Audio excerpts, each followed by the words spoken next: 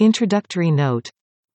René Descartes was born at La Haye in Touraine, March 31, 1596. He came of a landed family with possessions in Brittany as well as in the south. His education was begun at the Jesuit College of La Flèche, continued at Paris, and completed by travel in various countries, and his studies were varied by several years of military service. After he began to devote himself to philosophy, he lived chiefly in Holland, but the last 5 months of his life were spent in Stockholm, at the court of Queen Christina of Sweden, where he died on February 11, 1650.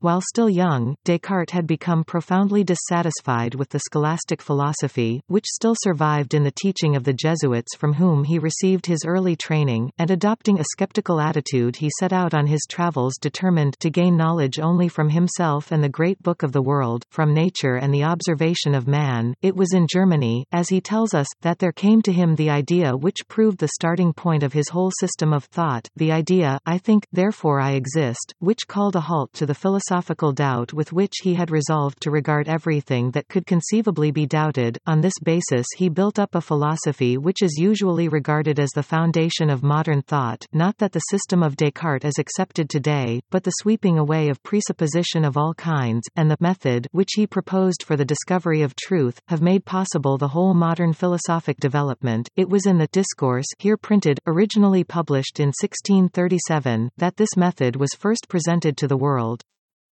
Descartes was distinguished in physics and mathematics as well as in philosophy, and his geometry revolutionized the study of that science.